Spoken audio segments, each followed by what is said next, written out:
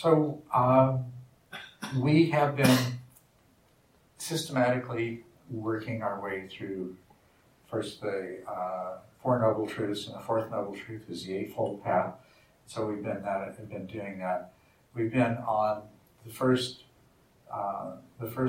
thread of the Eightfold Path, which is right understanding, and we've been talking about the nature of the mind and consciousness as a part of right understanding. And we spent quite a few weeks talking about the nature of mind, the nature of consciousness. I think that's a really good, solid foundation. The way we sort of ended up last month was seeing that was relating the structure of the mind to the idea that there is no separate abiding self, which is one of the three characteristics of existence: impermanence, no self, and suffering. So it would probably be appropriate for us to continue that theme, maybe talk a bit about impermanence and suffering and emptiness. The three characteristics have four parts to them, because in the Mahayana they focus on emptiness, and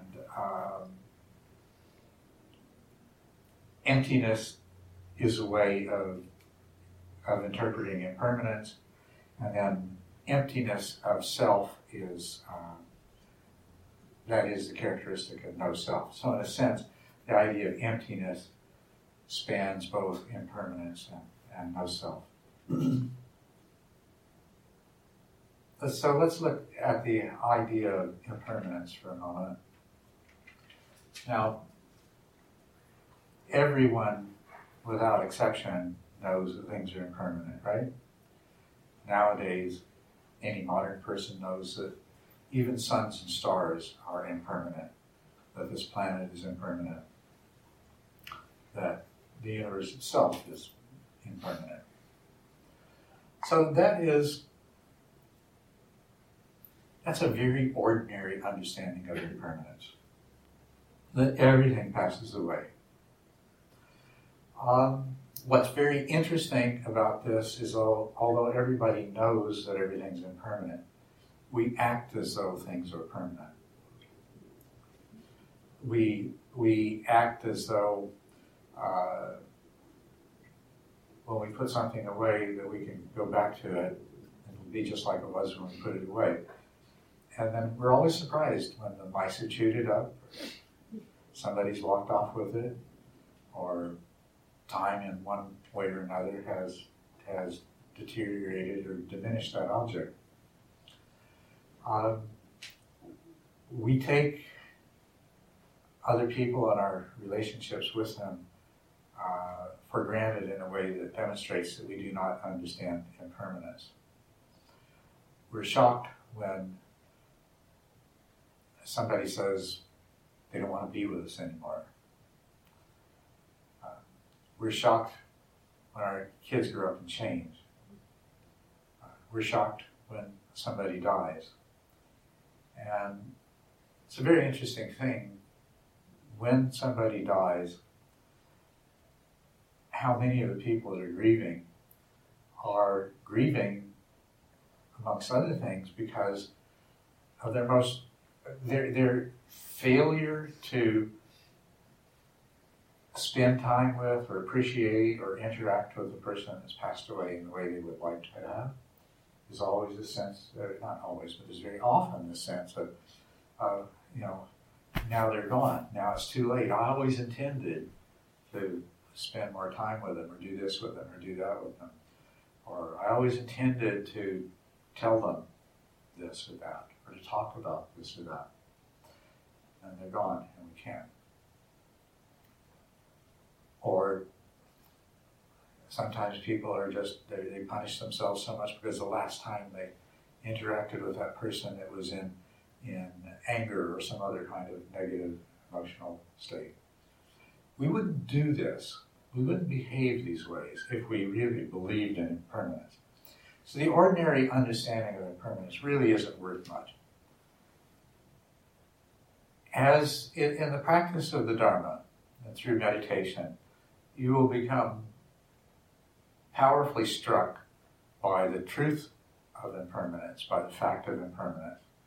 You'll begin to realize it in a way that changes you so that you no longer take things and people for granted, that you realize that every moment is the only one there will ever be like this. And every interaction, every experience becomes precious. And as you realize this, the quality of your life improves enormously, because you know how much of your life you don't truly live. You pass through, or it passes you by while you're preoccupied with something else. This speaks of not understanding impermanence. When you do understand impermanence, the present moment is precious, and the present moment becomes a treasure that you take the opportunity to appreciate and enjoy. When that happens, you can be said to have had a mundane insight into impermanence. You're still at the level of understanding impermanence as meaning things arise and pass away, that nothing lasts, that some things last longer, some things don't last as long, but you're still living in a world of things, and things last. And the person that you said goodbye to this morning is exactly the same person that you're going to say good evening to when you come home this evening. And that's not true. But the impermanence that the Buddha spoke of was a radical impermanence. And this is the impermanence you discover by examining phenomena, all phenomena, sensory phenomena, mental phenomena, any kind of phenomena, examining them very closely with an open mind. What radical impermanence is the realization that, well, it's not that things don't last, it's that there are no things. There is only process. Radical impermanence means there is only change. There is only change. And that the things that make up our lives are just the ways that our mind divides the process up. And that the person that you saw this morning and that you'll see tonight, that person is a process, not a thing. And their very thingness is a projection of your mind onto the process. That's what radical impermanence is. And when you realize that, then you have a supramundane insight beyond the worldly view of things that arise and pass away, that there is nothing but change. Actually, just to tie this into dependent origination, everything is causally interconnected. It's actually coming to the same thing. That if everything is causally interconnected, just as in time there are no separate things in time that arise and pass away, there is only change. Sort of going laterally, that due to this total interconnectedness, the appearance of there being a number of separate objects making up the present moment is also an illusion. In other words, it's not that there are a bunch of different processes in this room that look like people. Really, there's only a single process that looks like different people. That's how radical these notions are that the Buddha's introduced. And of course, the point of the practice is to discover these firsthand for yourself, because of the amazing effect that it has on you to discover them. And the idea of no self is the same thing as realizing that you are just a process. And that as a process, you are not independent of causes and conditions. As a matter of fact, you are a product of the universe, an ever-changing product of the universe. And you're not separate. Everything that you do, including every thought you have, affects everything else. Even though through the filter of your mind, it may seem that that isn't the case. It may not seem that even a passing thought in your mind affects the whole universe. It actually does. So no self and impermanence, radical impermanence, and radical dependent origination. You see how they all fit together?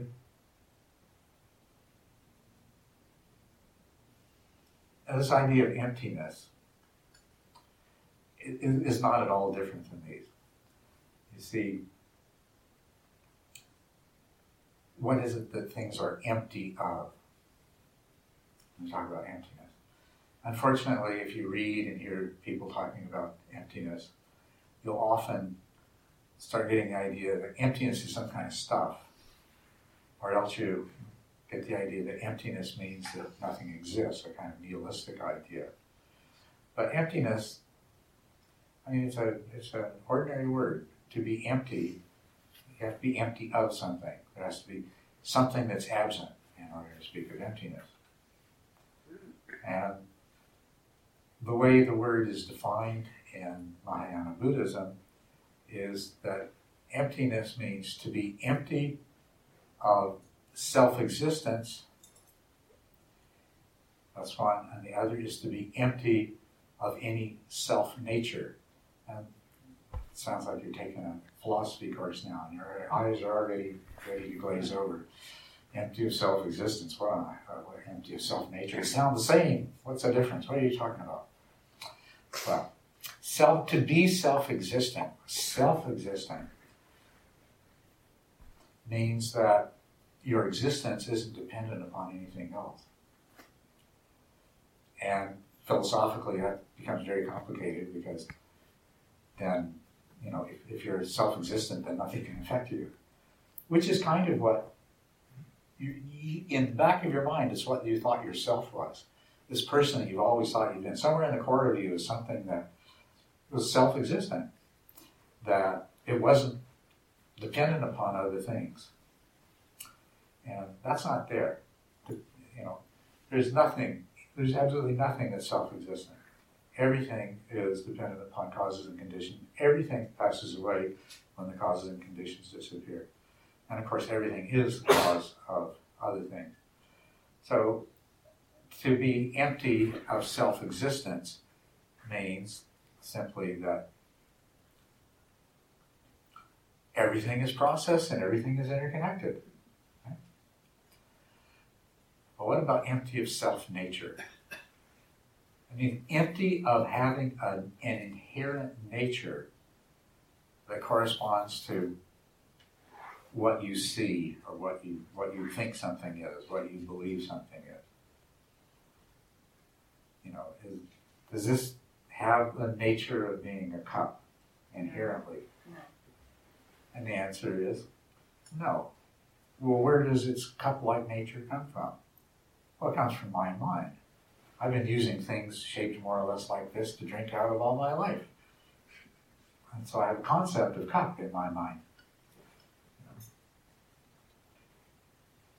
When you realize that there are no things, there's only process,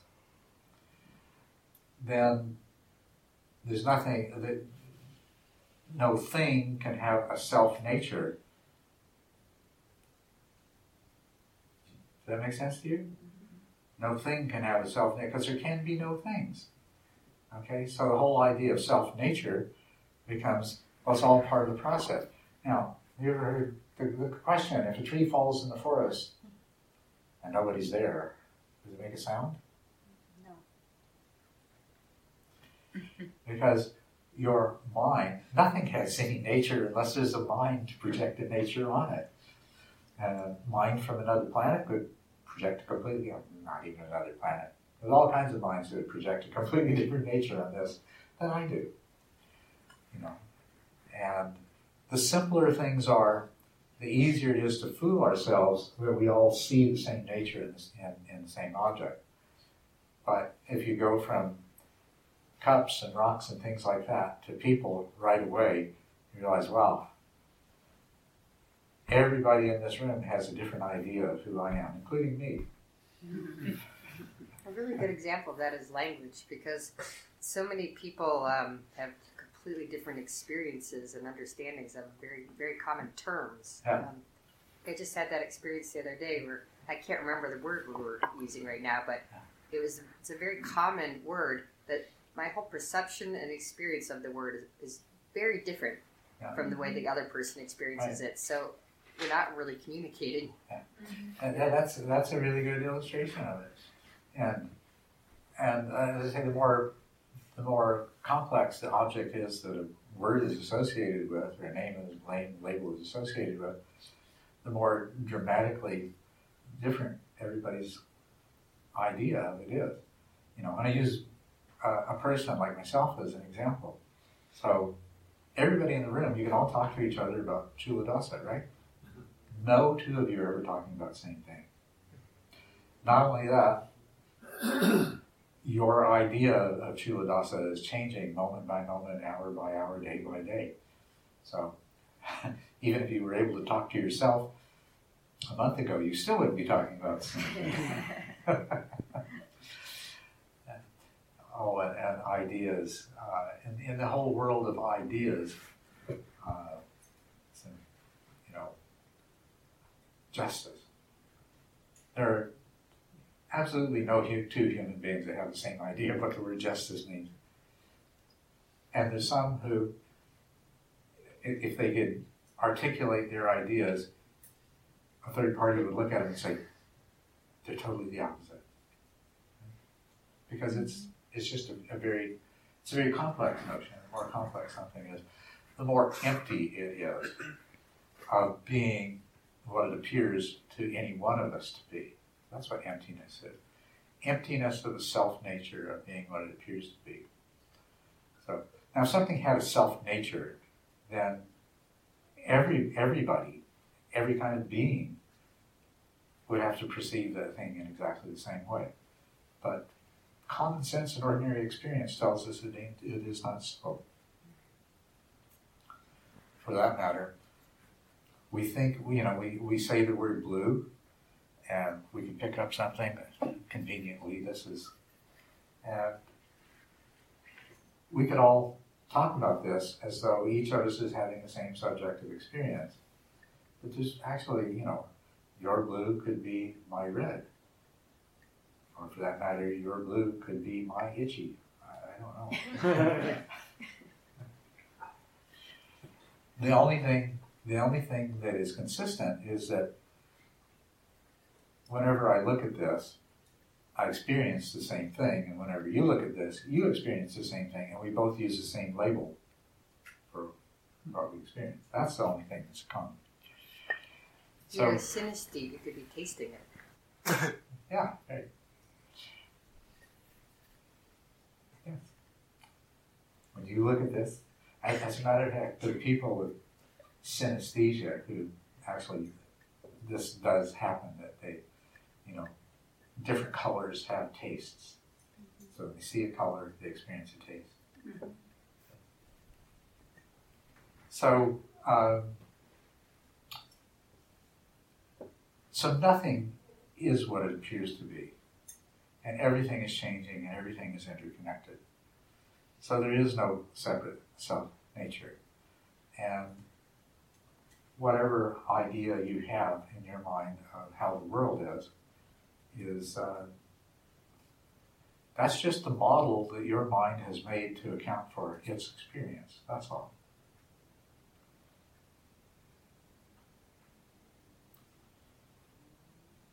So those are facts of existence. The third characteristic of existence is unsatisfactoriness. Also, in its more extreme forms, unsatisfactoriness is called suffering. When you're extremely dissatisfied, you suffer. When you are only slightly dissatisfied, you still suffer, but not so much. And this third characteristic derives from the first two or three. It derives from impermanence, emptiness, and no self. For this, and basically what it is, if you don't know that everything's impermanent, you act as though things last. Not that they last forever, not that they're permanent, but you act as though there's some lasting quality that you can rely on. And no matter how many times the world proves to you that you're wrong, you keep assuming that there's a lastingness to things. And you keep experiencing dissatisfaction, and sometimes severe dissatisfaction called suffering, when the world demonstrates to you that nothing endures. You suffer when you believe that you are a self and you live in a world of objects and you understand how this whole thing works. In other words, when you don't understand emptiness and you don't realize that whatever you're experiencing has more to do with your mind than it does with what's out there. When you don't understand emptiness, you suffer. You expect things to be in a particular way, and they aren't. And not only that, you can be in a situation that somebody else thinks is just fine, wonderful, and you're totally miserable. And you think that's coming from outside you, but it's actually coming from inside you. It's how you're seeing it. That's back to karma. The same thing happens to two people. For one person, it's good karma. The other person, it's bad karma. Because karma is who it happens to. Same thing happens to two people. One suffers, and the other doesn't. That's what emptiness is about. So suffering is a characteristic of not understanding emptiness. Yeah. So when I'm sitting or I'm meditating, I can really get the impermanence and the no self. But it's so by incorporating those, it's hard for me to see the unsatisfactoriness. Well, you can see it in meditation, because in meditation you will want things to happen in a particular way, and when they don't, you will feel unhappy, you'll feel dissatisfied, you'll feel restless, disappointed, so on and so forth. So it's happening all of the time. Where it becomes dramatic in meditation, when you are able to tune in, and you realize that your thoughts and your perceptions are fleeting and changing constantly, then it will become very clear almost in the moment that not to recognize this is to suffer every time, because it is the way it is, and for you to cling to anything other than that is to guarantee that you're going to suffer as a result of it. So you can experience the dukkha in meditation, and you want to. But if you carry what you understand in meditation out into the world, then you can see it much more clearly. You can catch yourself in the act of suffering because you forgot that everything changes. You catch yourself in the act of suffering because you thought you knew how things were.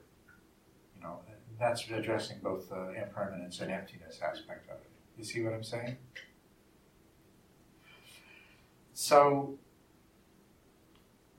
in terms of the unsatisfactoriness of stuff, it's often easier to see it in the world than it is in meditation. But it's really important to see it in meditation because one of the things that we think about reality that's not true, one of the things that's empty, is this idea that sometimes we suffer, but other times we're happy. And that if just the right things would happen, or if we could just control them, or just this, just that, just the other thing, then we would be more happy. And that whole notion is false. Because happiness does not come from outside of you. It comes from inside of you. Anybody needs to leave, feel free. And the flip side of that is that every time you're unhappy, every time you're dissatisfied, even a tiny little bit, it's come from inside. It hasn't come from outside. Yeah. On the road to emptiness, I don't know if I can explain this or not. Getting rid of all your crap from when you were growing up and all your relationships and whether you got the job you wanted or you live in the place you want. Is that on the road to emptiness, is getting rid of all of that? That's an early stage of it. The thing is that getting rid of your crap is a long, laborious process that would take 10,000 lifetimes, which you don't have. But you have to get rid of most of the bigger pieces of crap first. Once you get rid of some of the bigger pieces of crap, it moves you to a place where you can have these insights into emptiness and impermanence and no self, which kind of flushes all the crap at once. But you have to get enough of it out of the way. You kind of have to dig your way out enough to to reach the flush handle. Yes. For me, it's still a conflict between I can have these insights in these teachings, yeah, and how to apply it to our society, the work of our society, how to act, how to take your stand, how to find your way in it in a way that you also express yourself and then self comes in.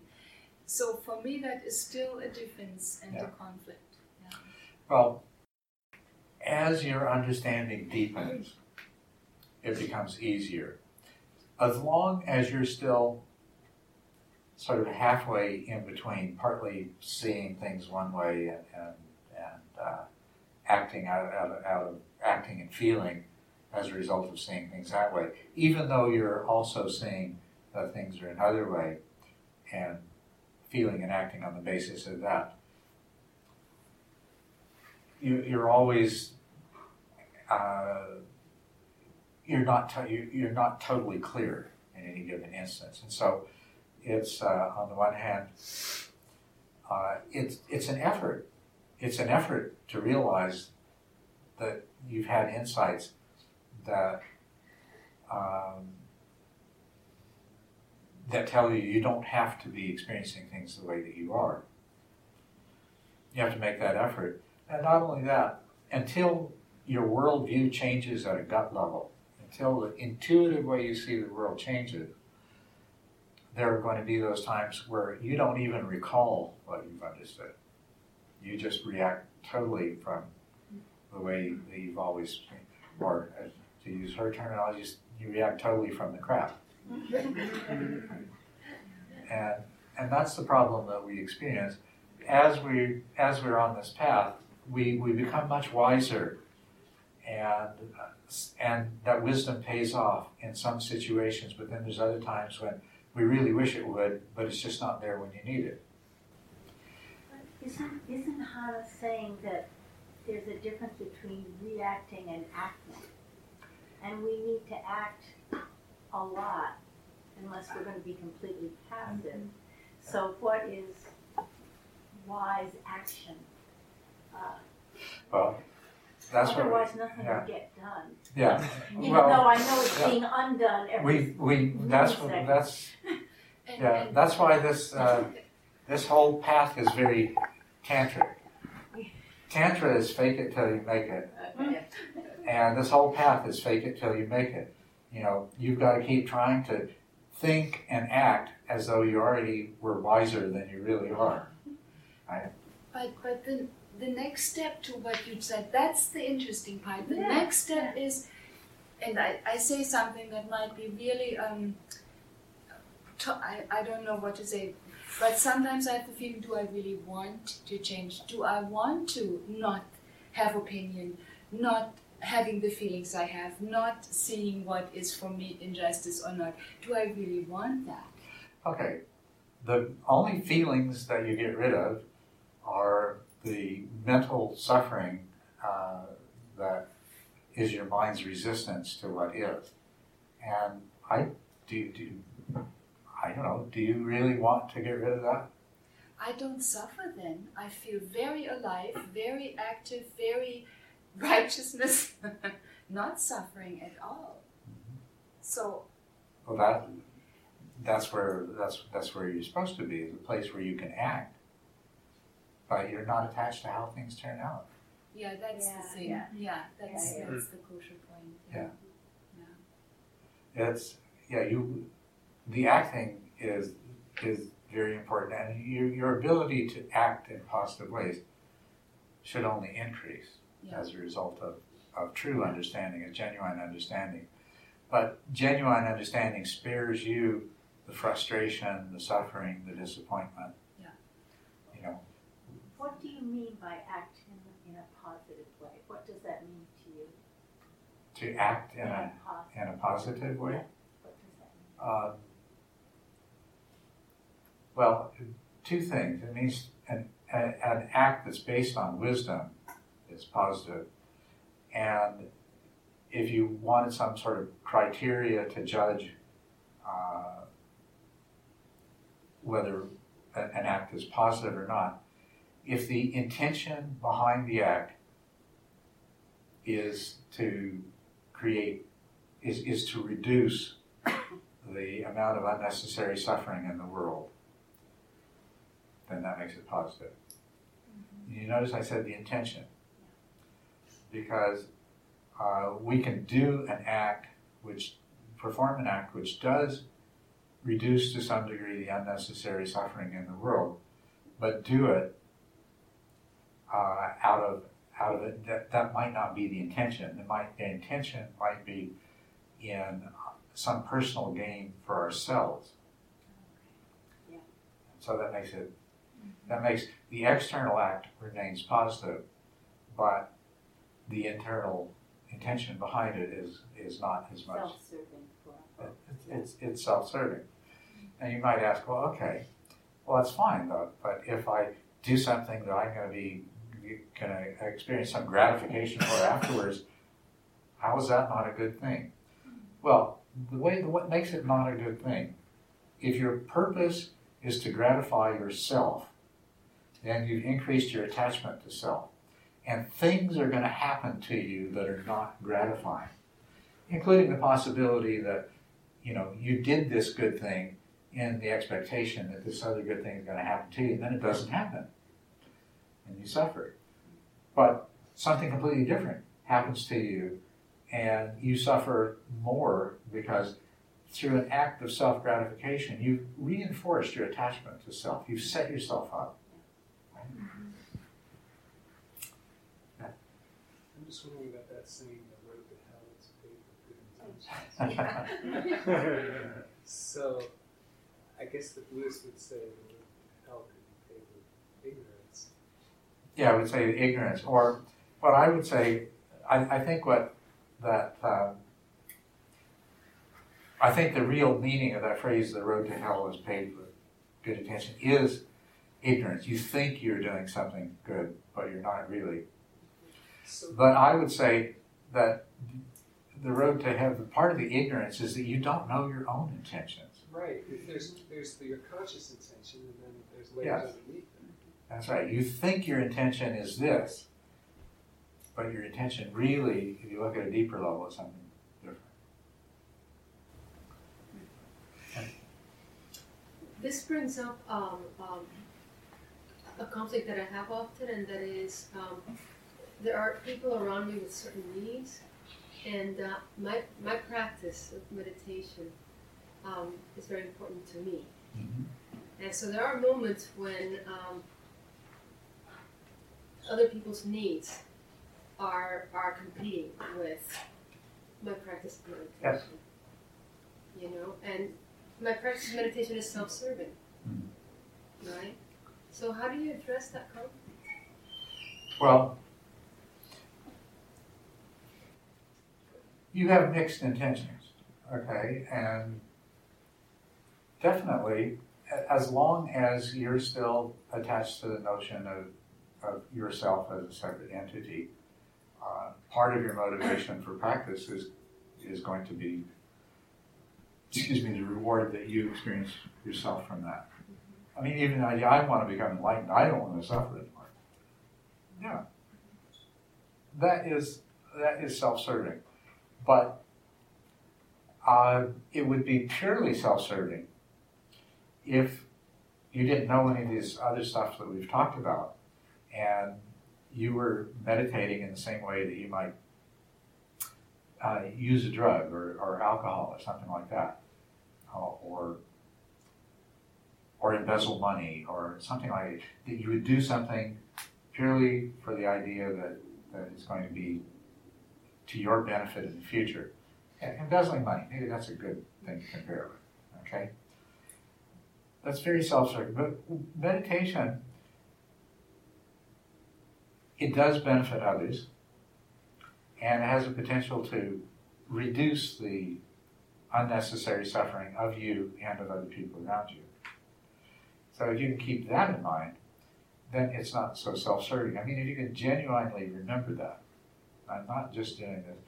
You see, the problem usually is when we're in a situation where we're trying to meditate, we're trying to practice, and other people want our time and attention instead.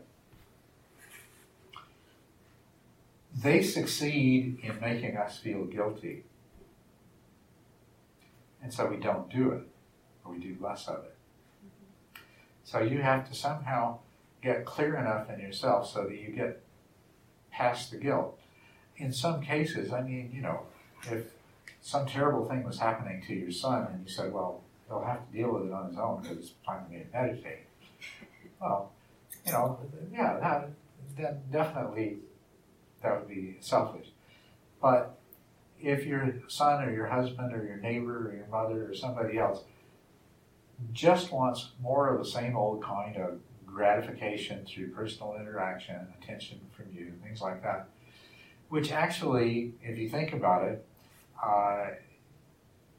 is actually harming them more than it's helping them, because it's making them more addicted to demanding that of you and demanding that of each other and demanding that of other people, and expecting a greater reward from it that can ever provide.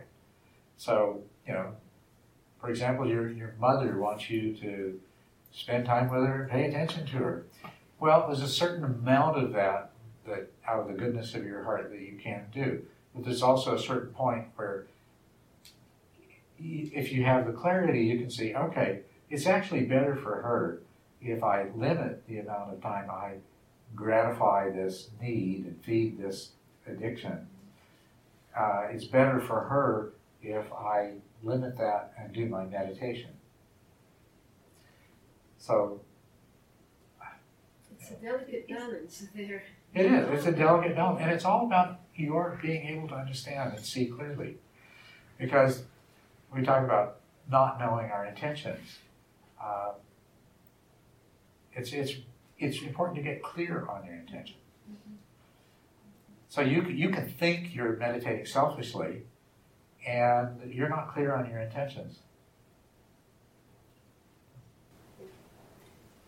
to this, you said so often that there is no separation in the end between meditation and our daily life. In the end, it is what we live, right? So in your question, when you not separate, here's my meditation time and here's my family or whatever that is, you can also transfer this and it becomes easier, to use those insights you have in meditation to deal with situations differently. That is really the question also I have a lot, how to transfer, what we learn. Transferring, to meditate when you're interacting with people at the same time. Yeah. But it's a different kind of meditation. You're not going to be able to do that if you don't spend some time with your eyes closed by yourself.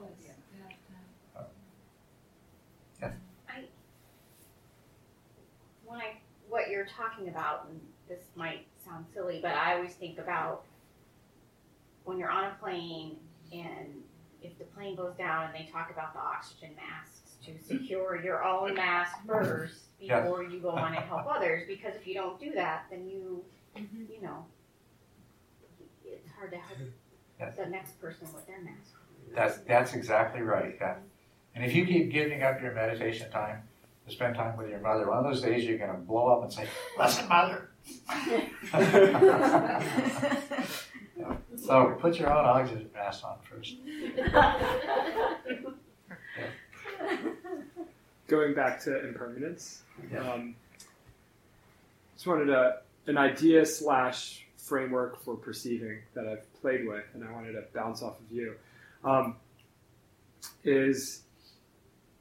So impermanence, the objectifying of the world, the reification of perception. Clearly, it's object permanence. It's a very basic thing that we develop as an infant and all that stuff, right? So the idea that the only solidity is this concept that I'm attaching to that thing over there, that bell, So when I look away, I still have the same idea, and I look back, and it's still the same idea, even if the whole thing has changed. So when we kind of step out of this tendency of the mind to conceptually carve up our experience, and we see the field of experience as this one single thing that's a dynamic, constantly shifting process, from that perspective, perpetual moment-by-moment impermanence seems kind of obvious, because that thing that my mind wants to say is a thing is only defined in relation to everything else. So when the perception is seen as holistically, the relationship that has to everything else is always going to be different in minute ways and in big ways, So is that I don't know, it seems like that would be a very helpful perspective to take in seeing impermanence. And does that get to the same core of impermanence as the kind of, arising and passing away experience, where it's a very it seems that kind of arising and passing away experience is very fine-grained kind of impermanence that one experiences, compared to this, I don't know, bigger perspective, still gross level perceptions, but there's still this constant shifting that's evident. Mm-hmm. Yeah, everything that you can see at a really fine-grained level is also the case and is also visible at the grossest level too. Mm-hmm. And what we should talk about next week, I'm going to be back next Thursday, and what we should talk about next week is all that you experience are your mind's ideas of how things are. This is a really important part of emptiness, is that everything you experience is empty of being what you think it is. All you experience is your mind's projections, your mind's ideas. And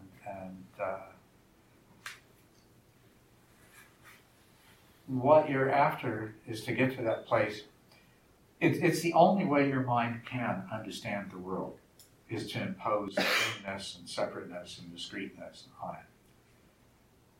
You won't get to a place where your human mind can see the world as it actually is. It will only see it in terms of things that it projects. But the place you want to get to is where you see the illusion, but you understand the reality behind it. You're not fooled by it. That's where you're trying to get to. So the more different ways that you can directly experience the way things are as opposed to the way they appear to be, then the more capable you become of residing in this place, of seeing the world as others see it, seeing the world the way you used to see it, but not being fooled by it. So we'll talk about that aspect of emptiness next week.